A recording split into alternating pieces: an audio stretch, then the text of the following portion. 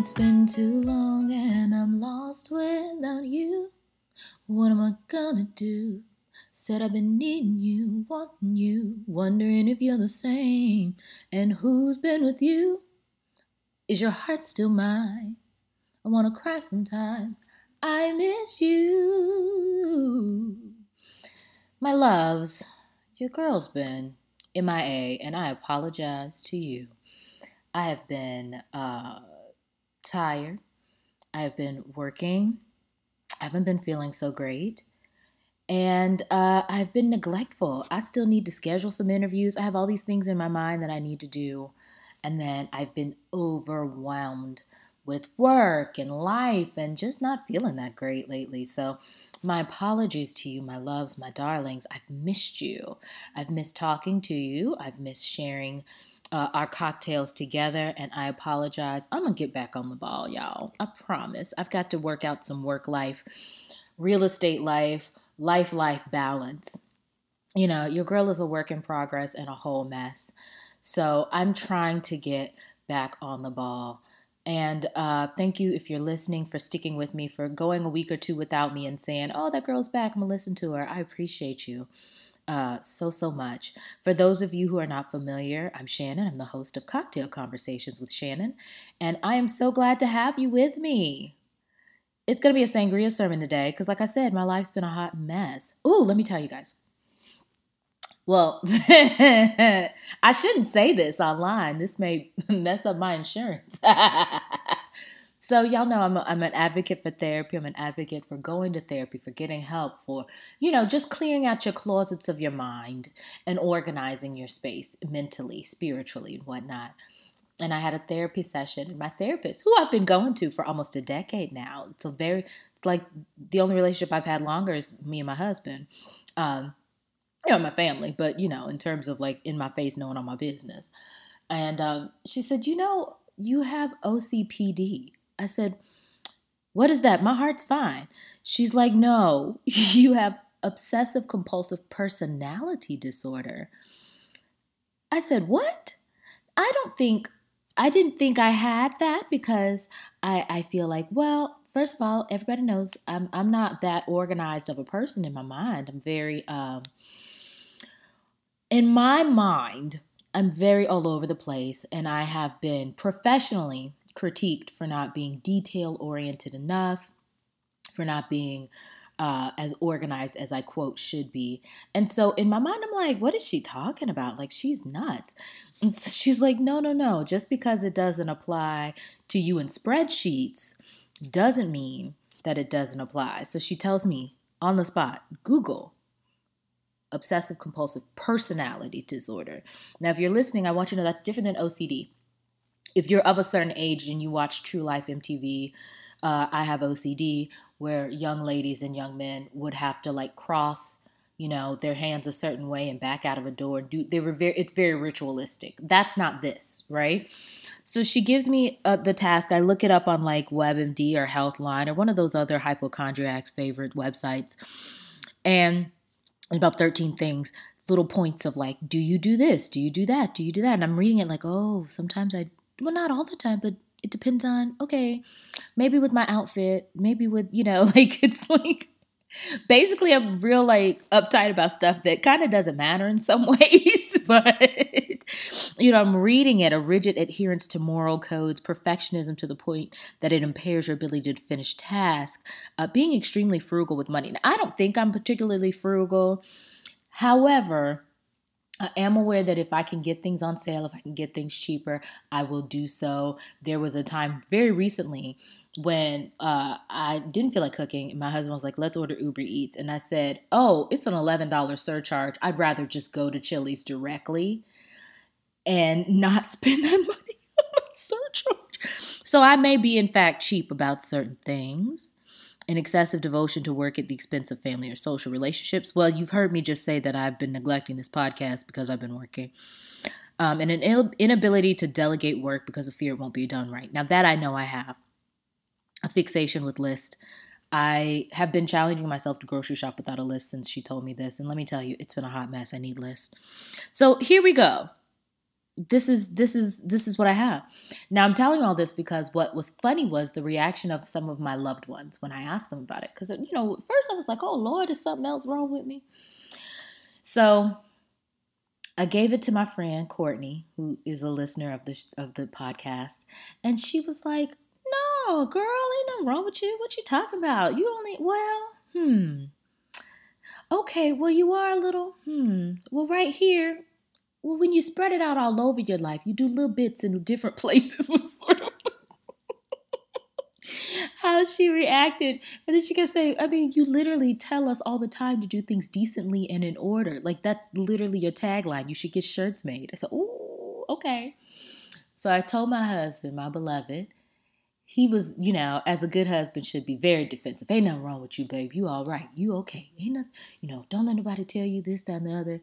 Blah, blah." And as he keeps talking, he goes, "I mean, there's like levels to it. Like, if you got this, you probably like a level 1. So he's still like trying very hard to defend me and my honor. The longer he's talking. And so I had to tell him, I can recognize that these are some of the traits I have. He's like, "Okay, well, good. Because, if you'd said you don't have none of these traits, I probably would have checked you on that. But, yeah, you ain't got all of them." So my cousin Corey, who has been a guest on the show and is literally one of my closest nearest dear, is more like a brother to me. He surprised me, came to visit when I sang at Thursday Night Live Vibe, for those of you who are in Orlando, which is a great time. So he surprised me and came to the gig. So I talked to him about it. I showed him the list. He's reading the list. He's like, "You all right? You only got like 9 out of the 13 things on this list."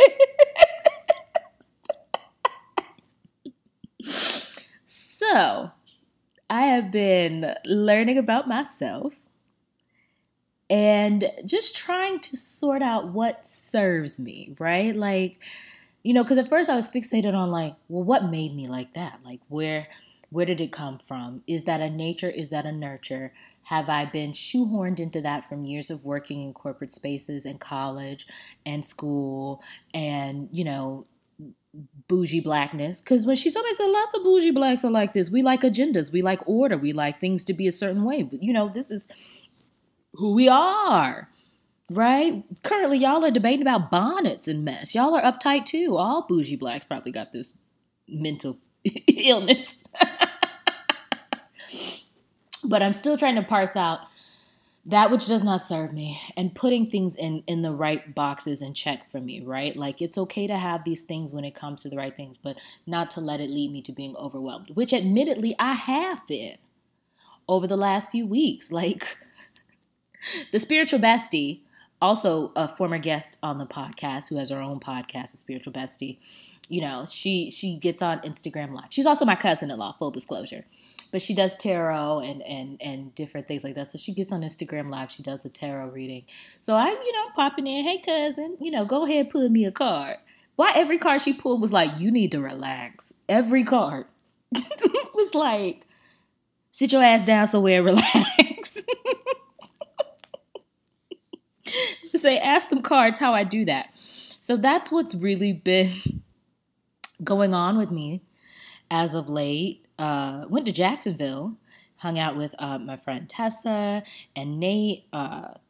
They're our lovely friends, my husband's best friend, and celebrated their baby. Their baby is a quarantine baby. So poor Nico has only been alive while people had on masks and social distancing, and it was his first birthday. So he's so cute.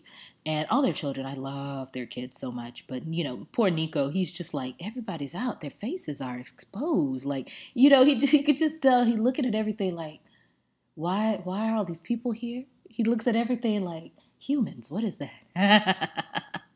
But he's such a cute boy and such a sweetheart. So I've been trying to work some fun in there as well. I worked the whole time I was there. So like I said, I'm learning that I need to work on work-life balance, and more balance, because your girl ain't getting it, apparently. I'm going to work on it. Let's talk about some mess. Isn't that fun? That's what I really want to do. Fun things that I've noticed. Oh, fun.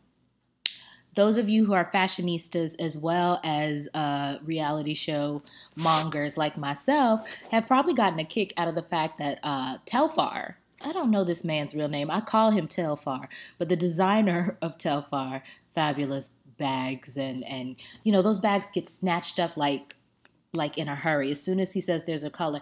Now, fun fact also, for those of you who don't know how to shop, y'all know can't nobody outshop me is my life motto, and it's the truth. If you want a Telfar bag, follow them on Instagram. Do not just, because they will tell you ahead of time when the thing's coming out, the colors, the sizes, and when you get up. I have my little Telfar bag I got last year.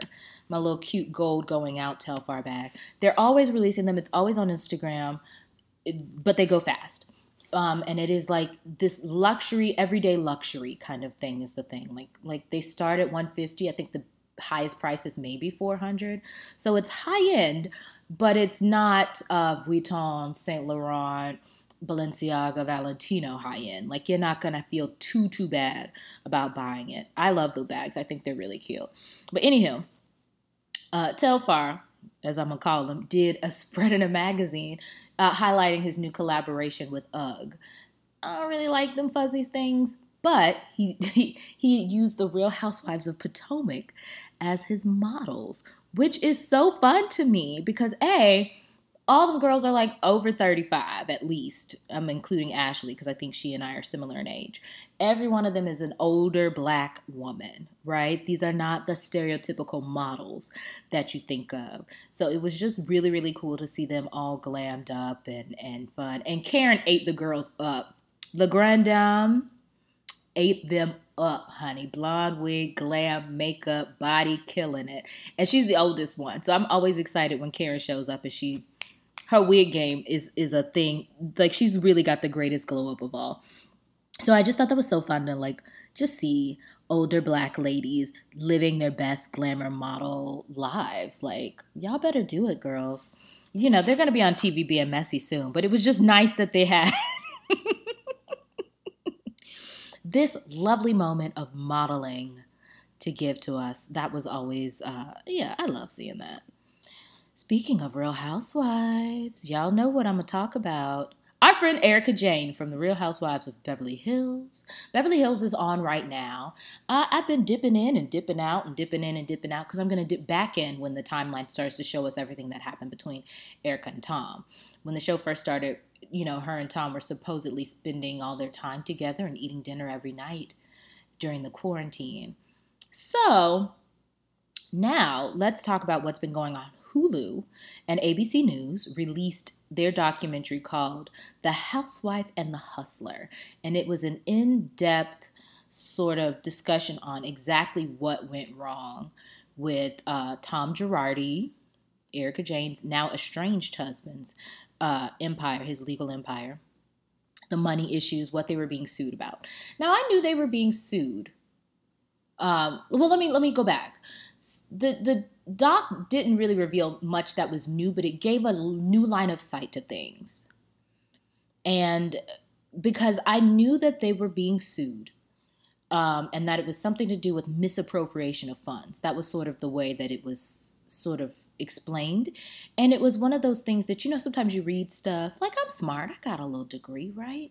But every once in a while you read stuff, you're like, I don't have the brainwaves for this. Like I got bits and pieces of it. So when the lawsuit first came out, I really thought, well, this is some law stuff that I don't understand. It'll be fine. Then more stuff came out, some law stuff. And then it was like Erika Jayne's being involved. So I was like, oh. Then they said that he was stealing money from people.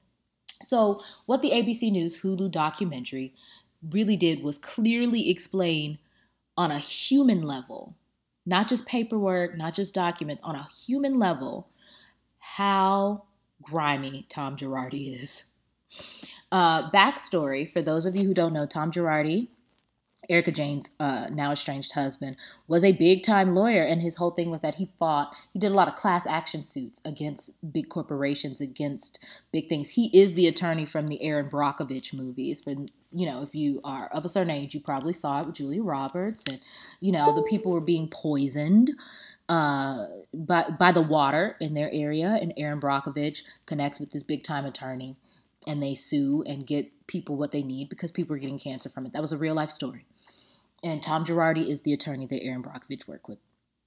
So what is happening now, or what we found out had been happening over the last few, I guess, decades, was that people needed help. They had they highlighted this one young man, I think his name is Josh. He had been severely injured in like a gas explosion. He and his girlfriend were just watching movies in the house, and there was a huge explosion, a huge gas line that just blew up everything. He was burned over almost all of his body. Medical bills galore. His girlfriend ended up dying in that situation. And Tom was one of the people who took the case on and won. And when you win, now this is something I did not know. I know a little bit.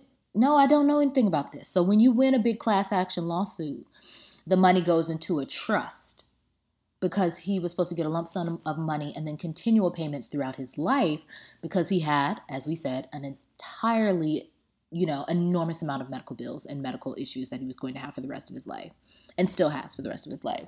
That money is set up in a trust at the law firm. This young man was not getting his payments and was calling and saying, "Where's my money?" And Tom Girardi was literally becoming friends of the family. Come to my house, come hang out, let's go places, let's be besties. So when he calls Tom and says, "Hey, where's the money?" Tom blames some judge. "Oh, the issue is this judge is holding this up, this judge is holding that up." Then he kind of conjure up some money and give him a little bit. But he never really paid out the money and kept blaming it on the judge. Now we find out the judge is like, "What? I don't have anything to do with that. He won. What are you talking about?" So he was flat out stealing the money from these victims of tragedies.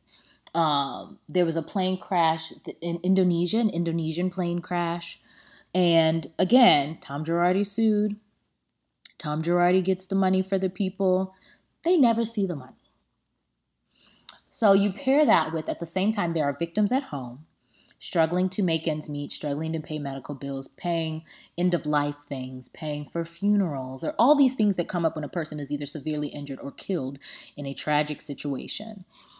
At the same time, Erika Jayne Girardi is on television bragging about their 2 private jets, her expensive music career that he is funding, the music videos. "I'm wearing Alaya, I'm wearing Balenciaga, I'm wearing this designer, that designer. Look at my room, my closet of fabulous clothes. Look at our Pasadena mansion that's worth $17 million. Like, she's just living her life, and her life is expensive. And, they have a Chagall. I found out recently, because they acted like, "Oh, we got a Chagall. Those could go for this much money." But the truth was, it was a lithograph. So, but, she's giving the impression that they have a $100,000 painting in their home. It's probably more $15K, but still, that's a lot of money. That's a lot of money for something that's going to hang on your wall. Okay? But so all of this is going on, and at the same time, these people are struggling to pay their medical bills, struggling to cover the most basic necessities in life, while you go on about your $100,000 Cartier ring. I do like the ring. It's like a white tiger with emerald eyes, but it is still more than most people make a year. More than most people make in 2 years, to be quite honest. It's like a $180,000 ring. So this looks trash. Like, the documentary is interesting because there are some things that they do that kind of negate some of the validity and the importance of it. And that was including Danielle Staub of the Real Housewives of New Jersey and Dana Wilkie from Real Housewives of Beverly Hills, like 1,000 seasons ago, the one that bragged about having the $25,000 sunglasses. Girl, bad girl. We don't really. But it looks bad. It looks terribly bad. Now, here's the question. There's two points. 1 point, 1 question. Everybody wants to know, how much did Erika Jayne know?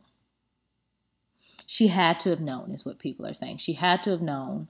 He has an LLC. He has her listed as a, quote, secretary.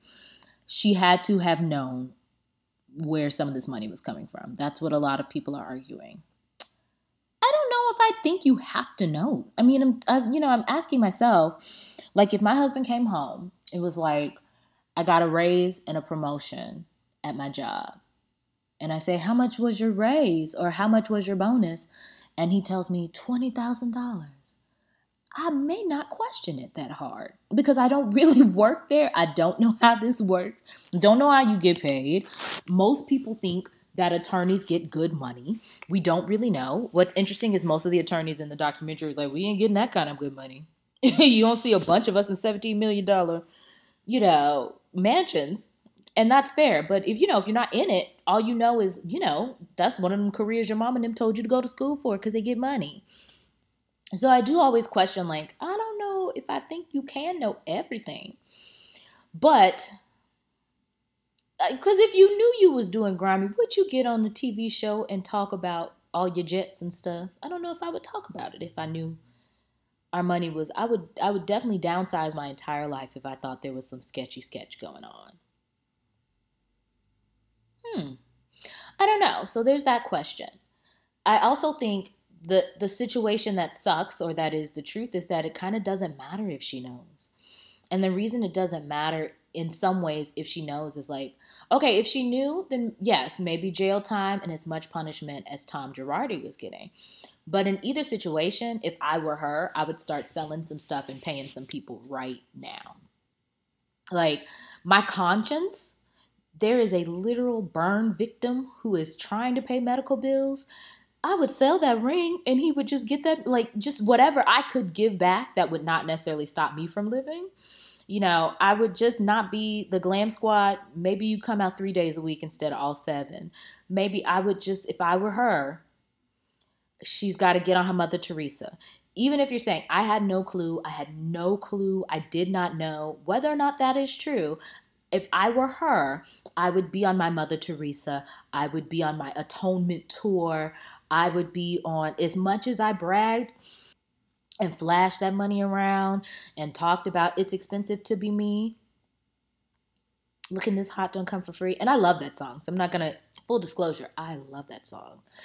That's part of my manifestation playlist. I have a playlist of music that I listen to that's all about, like, money and blessings. I got money everywhere falling from the trees. I love that kind of stuff, right? So Expensive is one of the songs on there. It's expensive to be mad. I love that song.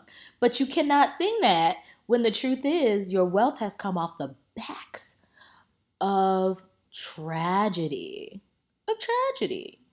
So if I were her, this is my suggestion to Erica Jane. Rather than just making it a big stink about, well, I didn't know, and I should get to keep all my stuff. Like, there was something that I think they wanted her to, like, give away, and her argument was, it's a gift. It was a gift. Girl, but who paid for your gift? Like, what are you thinking? Because think about, like, how many wives of mobsters and things like that. Okay, their stuff is gifts, but when the feds come in, they get it's taken. Saying that something is a gift to you when it's from ill-gotten gains and it's from your marriage, y'all are still kind of joint. So I don't know if I think she knew everything. I definitely think that I still think this divorce was a cover-up to hide assets. I still think it's a cover-up to hide assets. If I were her, what she needs to do is a full about face. And what I've heard is now that the documentary's out, her legal team dropped her. Like, they don't want to defend her. They don't want to represent her in court anymore. So whether or not she is telling the truth, and I still enjoy some Erica Jane, so I'm not pretending I don't. Here's where she's messed up, and here's where you've got to come with some contrition, darling. Do your own makeup at least 2 days of the week. Come down to the Louis Vuitton wearers like me. Don't, try to leave the Hermes alone. Like, come back down and be a normal woman with a good job. Like, okay, you're on Beverly Hills Housewives. That's income. And that's another thing. People are like, I can't believe she's still doing the show. Honey, where else is her money coming from? Doing a Panasonic. She can't tour. Half the Pride events are down, and that was where she was making all her money. She was doing all those Pride shows. Where is she making an income? without Tom Girardi. And all his assets are frozen. He's about to be suspended from the bar. She's got to do this show. Or work at like the Gap or go back being like a cocktail waitress. Maybe get a Vegas gig. I don't know. I don't know if she could pull that off herself. So I find this interesting. Y'all know I'm going to be keeping up with it and watching and figuring out because, you know, Housewives and legal drama isn't new. We talk about it. We've talked about it fairly often. Shout out to Jen Shaw, right? But this one is really bad. Like, I don't know anybody who, even like if you're a scammer, like, you know, I'm from Tampa, it's Drop City. Somebody always scamming. But to literally steal money from burn victims and gas line victims and plane crash survivors, just yuck. Yucky, Tom. Like, what the hell? Like, where's your soul? Where's your conscience? Yuck. Ugh. Mm-mm-mm. Let's move on. Let's talk about K. Michelle's face. So I was minding my business, and my best friend, Nadia, messaged me and said what happened to her face in a screenshot of a young woman in a pink wig. And I said, who is this? She said, that's K. Michelle. I said, Harpo, who this? That's not. She said, that is K. Michelle. Why does she look so different? So if you have not seen the picture in question, K. Michelle, you know, said she took a little picture of herself, posted it, and her complexion was very light-skinned. Her nose was very small. Everything about her looked different. Now, let me be honest, because I am not, I'm a, you know, get in depth about how I am both trash and deep. And that is, she looked great. It's not that she looked bad. Whoever did her work actually did a great job. But she didn't look like herself. And so I started to think like, oh, well, that makes me kind of sad. So I think she has come out on Instagram and said she did not get any surgery done. But, you know, there's lots that can be done, darlings. Botox and all sorts of things that'll trim your body and all of a sudden shaving things down and all that junk. But so, quote, quote, no surgery has been done, according to K. Michelle. But she is noticeably different looking, noticeably paler. And it made me a little sad. I don't even want to judge her as much as I just remember thinking, well, what was wrong with your old face, girl? You know, you can say a lot about K. Michelle. You don't have to like her. You don't have to like her voice. You don't have to like any of those things. But she was never an ugly girl. She's never been an ugly woman, right? I know people that went to college with her. I think she was Miss FAMU. So she's been known for a lot of things, but being ugly ain't it. She's always been pretty. She's been a pretty girl, but she's been a brown girl. Okay, she's been a girl with a black girl nose. But she's always been very, very pretty. So seeing her alter her face, I just was like, damn. Yeah, that pressure's got to be in that world. Everybody is trying to meet. I can't even say everybody's trying to look like Kim Kardashian because Kim Kardashian doesn't look like she used to either. I don't know who is this ambiguous human we're all trying to look like, you know, but it just made me a little sad because I was like, well, you were never ugly, friend. You were never ugly. But look at the picture. It's up to y'all. See if if y'all think like I think. I just think she wasn't an ugly woman. She just needed to, like, I don't know, do what she always had done. She hadn't done anything wrong. I just don't think she needed whatever she did. She didn't need to do. You know, she's skin lightening or what? Yeah, she's like a whole pale, narrow-nosed woman now. And she doesn't look bad. She just doesn't look like herself. She looks like a whole different part. Like, go to her Instagram page, beloveds, and then just ask yourself, whose face is this? Her nose. So different. So drastically different. I don't get it. But that's okay. And I say it's okay because I understand the pressure as a woman who is a public figure or is striving to be a public figure, to want to look a way that attracts the masses. And sometimes when you are in a sphere where you're looking at yourself a lot, you're taking pictures a lot, you're doing those things, you can get to a point where you look at yourself and all you see is things that are not like the mainstream or that people don't like or that you think will make you more attractive or more popular. It's very hard to be a woman in this world of pictures all the time and Instagram all the time and video all the time and TikTok all the time and just wanting to be liked in a way and to be desired in a way and to be admired in a way. And unfortunately, sometimes that means that a lot of us as women only see what's wrong with us and want to change what we think or perceive is wrong with us. And as Black women in particular, there is whether or not we want to acknowledge it, I know I am not my hair and Black girl magic, but you living in a bubble if you don't think that you're not slightly influenced by the fact that we as Black women are constantly given a standard of beauty that is not naturally ours. And so I'm not deluded enough to think that any of us are so strong that we're not like, well, I would love to have thinner this, thinner that.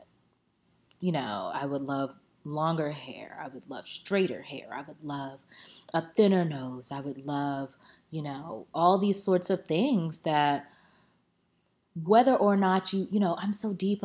Yes, you are, beloved. But if you're honest, at least once in your life, you felt that pressure. And if at that time when you felt that pressure, you had the money, the means, the benefit, quote unquote, the opportunity, and had been seen as a benefit to change your looks, would you have not done it? So I'm not judging K. Michelle. I just kind of find it sad. But listen, mess around and give me a makeover. Give me some plastic surgery on these thighs, tuck this tummy, lift these breasts, and I'll do it. So I'm certainly not in a position. I'm not judging. I want to look like an Instagram hoe and get all the likes. So I'm not in a position of judging. I too am trash. Ooh, are y'all done arguing about bonnets yet?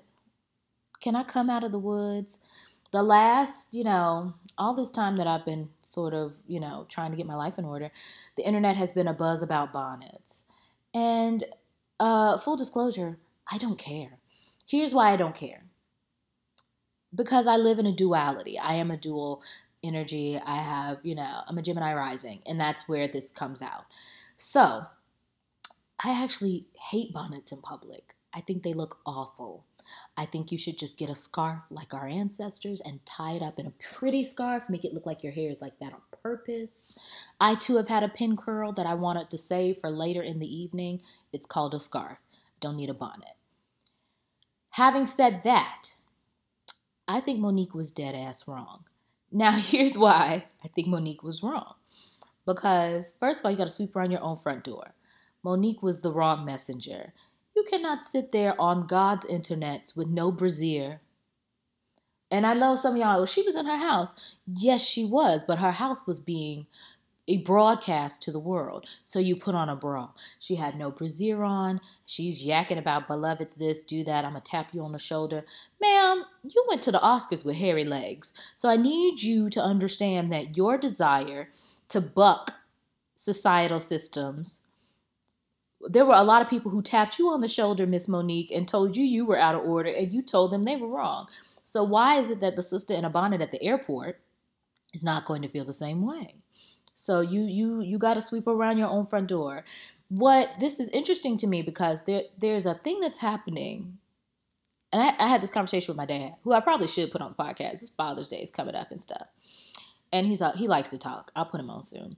But so, my dad always talks about how our generation does not like to receive instruction from their generation, as they are now the elders. The baby boomers are the elders, and they don't understand why millennials and Zs don't sit at their feet and catch their wisdom.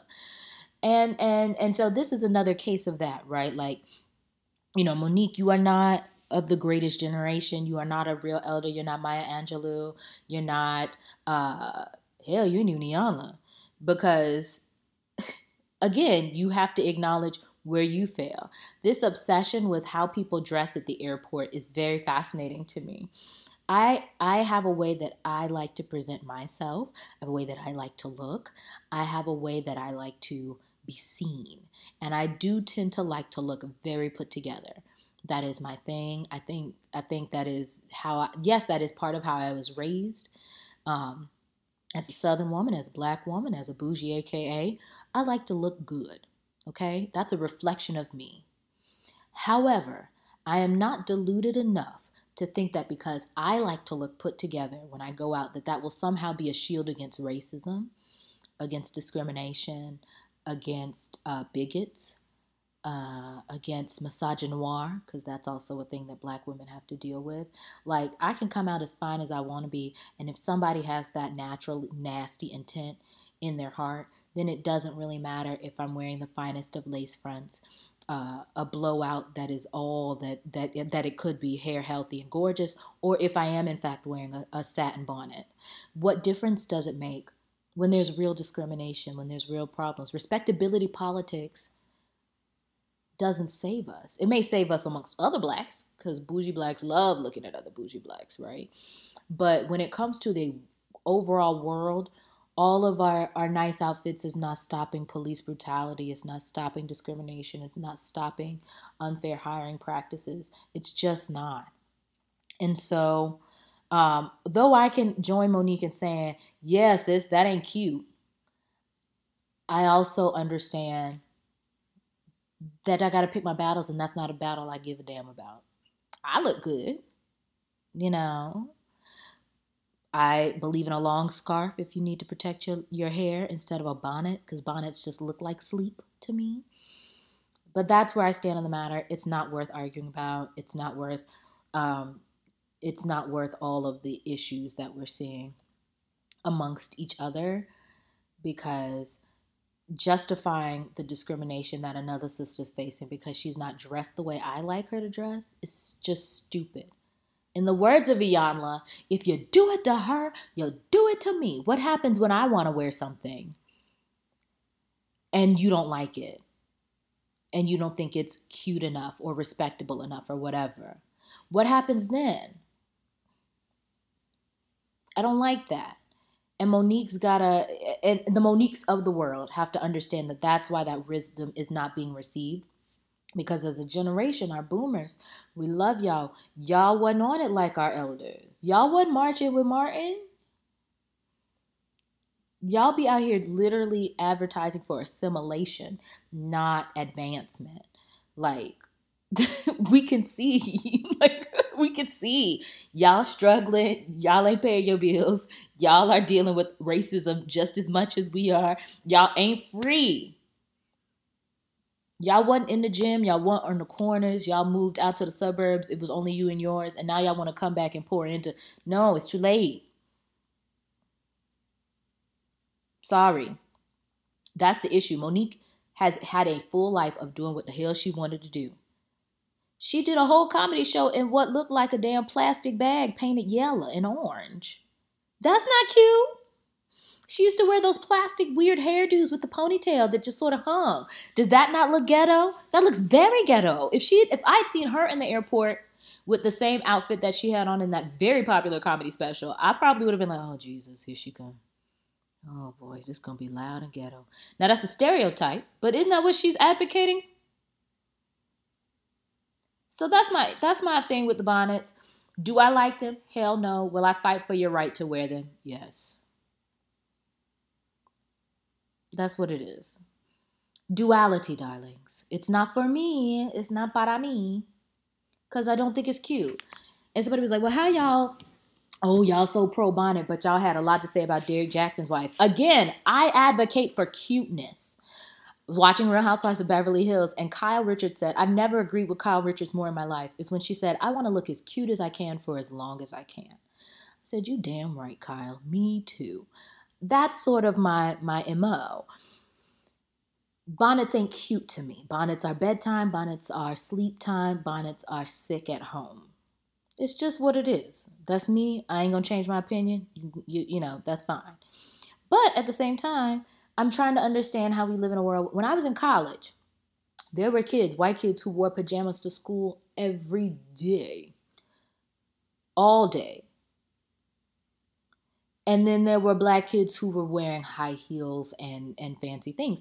There's this way that we are taught to present ourselves as if that will garner us more respect. Guess what? Them same kids got treated the same way. The white boy in pajamas and the black children dressed like little junior executives. Hell, the black kids probably had a lot more to deal with because you can't outdress racism. You can't outdress evil. Look good because you like to look good. That's my thing. I like looking good. But I ain't stupid to that. If you do it to her, you'll do it to me.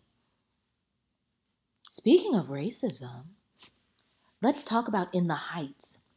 So, those of you who are musical fans or who just have HBO Max and it keeps popping up on your screen, Lin-Manuel Miranda, writer of Hamilton, had his very first musical, In the Heights, turned into a film. I watched it when it came out and I liked it. I'm not going to lie. Pretty ditties, very Hamilton sounding, all about the lives of Latino Americans in Washington Heights, a neighborhood in New York that is heavily Latino. I am very Southern and very Black and very American. So when I watched it, I felt like, cool by me, because this ain't really my business, right? The critique started to come from Afro-Latinos. I do want to be clear because I'm seeing people in the media say, oh, Black folks don't like In the Heights. No, Black people who are actually a part of that culture have a valid critique because it does not reflect the accuracy of that culture, right? Because I'm a Black and I like the movie, but I wasn't looking for representation in that the way that those people had a right to look for representation.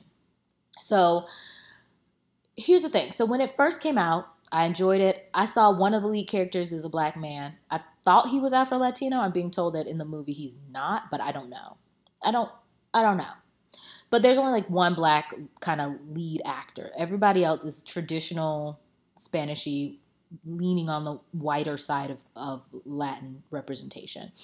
The Blacks that you do see, the darker skinned Latinos, are all backup dancers, extras, things like that. So at first, I'm not going to lie, as a person who is not a part of that culture, I thought, well, maybe we are splitting hairs, like whatever. And because yet again, it's really not my business. Then the interviews from the people involved with the film started to come out. And I was like, you gotta be effing kidding me. So here's what happened. So people who are, journalists that are actual Spanish people, Cubans, Dominicans, Panamanians, they are actual dark-skinned Black people. My husband is Afro-Latino. For people who don't know, he is half Honduran. His father is all Honduran. His grandmother, my favorite, Grandma Della, all Honduran. They are Afro-Latino. My husband don't speak no Spanish, so technically he don't know either. But but this is valid, right? They asked the casting director, the director, I think, as well as some of the stars of the movie, about the lack of representation in lead roles. So they asked the one director, he's an Asian guy, about the lack of Afro-Latino representation because they said in Washington Heights, there are lots of dark-skinned Spanish folk. Why you don't have more of them in lead roles? And your boy said, did y'all not see the backup dancers? We had lots of Black people. Oh, it's so bad. It's so bad that I was just like, wait, that's the answer? The backup dancers? That's the point. Like, you literally have them relegated to the back, beloved baby. That's the point. Like, that's not adequate representation. When you have a lead cast of like 10 and there's only one person who is noticeably Black in the whole lead, like, speaking roles. So he says that. Then they have their interviews, and I think the one girl that I actually liked in the movie, she kind of made an acknowledge of it. She was actually the darker of the two lead women. I want more people who look like me and darker, blah, blah, blah. The one girl who is actually like the whitest Latina in the film, makes this comment. Now, this one I was like, who the hell ain't talking to them? Are they like what happened to media training? She literally says there were tons of black people in the auditions, but they really hired the people that were best for the role. Like, we really embody our characters. You gotta be so whiteness was the best for the role, light skin was the best for the role. You just like there were tons of black people. They just weren't good enough, is what she basically said. Oh my gosh. It's so bad. It's so bad. So now apparently the movie is not doing well because and so now people are saying, oh, it's the black people's fault. They're not watching In the Heights because they want to nitpick about race. And I'm like, no, it's not the black people's fault because I, a black, watched it before all this stuff came out. The issue is that you alienated half the people that the film was supposed to represent. Like, Spanish people ain't one shade. They're not one look. They just speak Spanish. And so the whole point was that Washington Heights is this area where they're all unified. They're all like a melting pot. They're great. But when you actually did the casting, you whitewashed quite a bit of the representation of that neighborhood. So the people that would actually naturally support it don't feel represented. They actually felt antagonized because the reaction and the response was so bad. Oh my God. Like the response was worse than the movie itself. Len. He's released some sort of statement about how he's learning and he's, realized like they missed the boat on some things and it's bad. It's bad. I wish that they would have just been honest and been like, we tried our best to like represent as much as we could in the entire cast. But maybe we could have done a little better about being purposeful. I mean, I don't even know the right words, but what they said wasn't it. Y'all, I'm so tired of being handed candy when what we need is medicine. I'm so tired. I think I feel like this because in the midst of all that, we just found out that what they're trying to turn, Juneteenth is now a federal holiday. And I'm like, well, damn, who the hell asked for that? I am excited about Juneteenth. I love the idea of Juneteenth. My dad used to be stationed in Texas. So when I was a little girl, it was always like talking about Juneteenth, right? Even though I know a lot of the rest of the nation wasn't familiar with it until recently. But I don't want everybody to have a day off for Juneteenth when Juneteenth does not reflect the story of everybody. Full disclosure, if your ancestors owned us, you should not get to celebrate Juneteenth. You need to go to work at that office. Let us be off. Let us celebrate.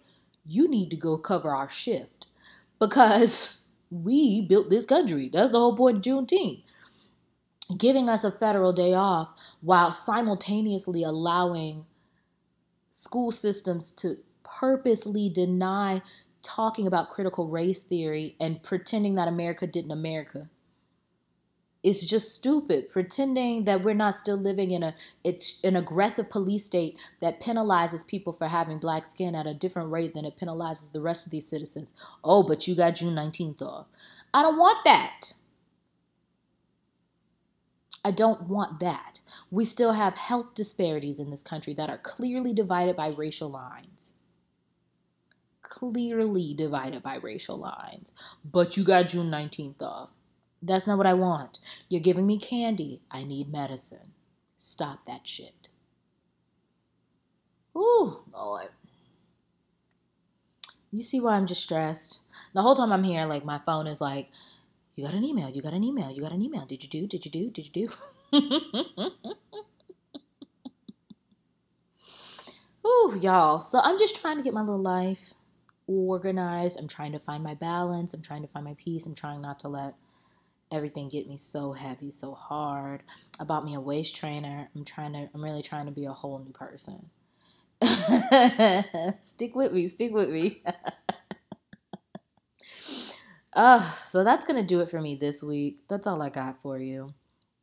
Oh, and another thing, because I am from Central Florida, and there is a video making the rounds of this young human in Tampa who is trying to defend himself in court, and he's yelling and screaming about how to, the videos and things were faked. And there are some people who don't know the case that are laughing at him, and they're laughing at him because he looks stupid. And I get it, but I also want you to understand that this man is on trial for viciously murdering his girlfriend, his daughter, who was severely disabled, and attacking his son, who just managed to get away in time. So, though his defense may appear funny, the situation is disgusting and abhorrent, and we do need to talk about the fact that we have a severe mental health crisis in America. We have a severe mental health crisis that I think is affecting Black men, and that's what I'm saying. Like these niggas is killing each other, killing our families, killing their women, killing their children, and doing crazy stuff. How different would his life be? How different would everybody's life have been if he had been getting regular medical treatment, trips to the doctor, questionnaires, if there were no stigma, if there were access to health care, if it had been clear that this man needs mental health, and instead of having to call the police, and then, when you love somebody, you don't want to call the cops on them. Especially you love a Black man. You're scared to call the cops on a Black man, because then it turns from you protecting yourself to you burying them sometimes, right? So if things were different, if the systems were different, would there have been help for her, help for her children, help for him, so he wouldn't be up there yelling like a fool? He really shouldn't be up there yelling like a fool. He should be in somebody's mental health ward, to be quite honest. So that's all I have to say as we watch. And I'm good for cutting up and watching and laughing at dumb shit on the internet. And that's fine. But as we do that, I just want you to know the underlying issue. As you laugh at his self-defense and the way that he's presenting himself, there is a family that is mourning the loss of a daughter, of a cousin, of a sister, of a mother, and her child.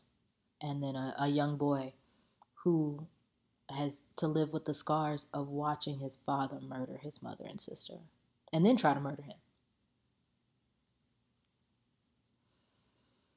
Ooh, Lord, that's a lot.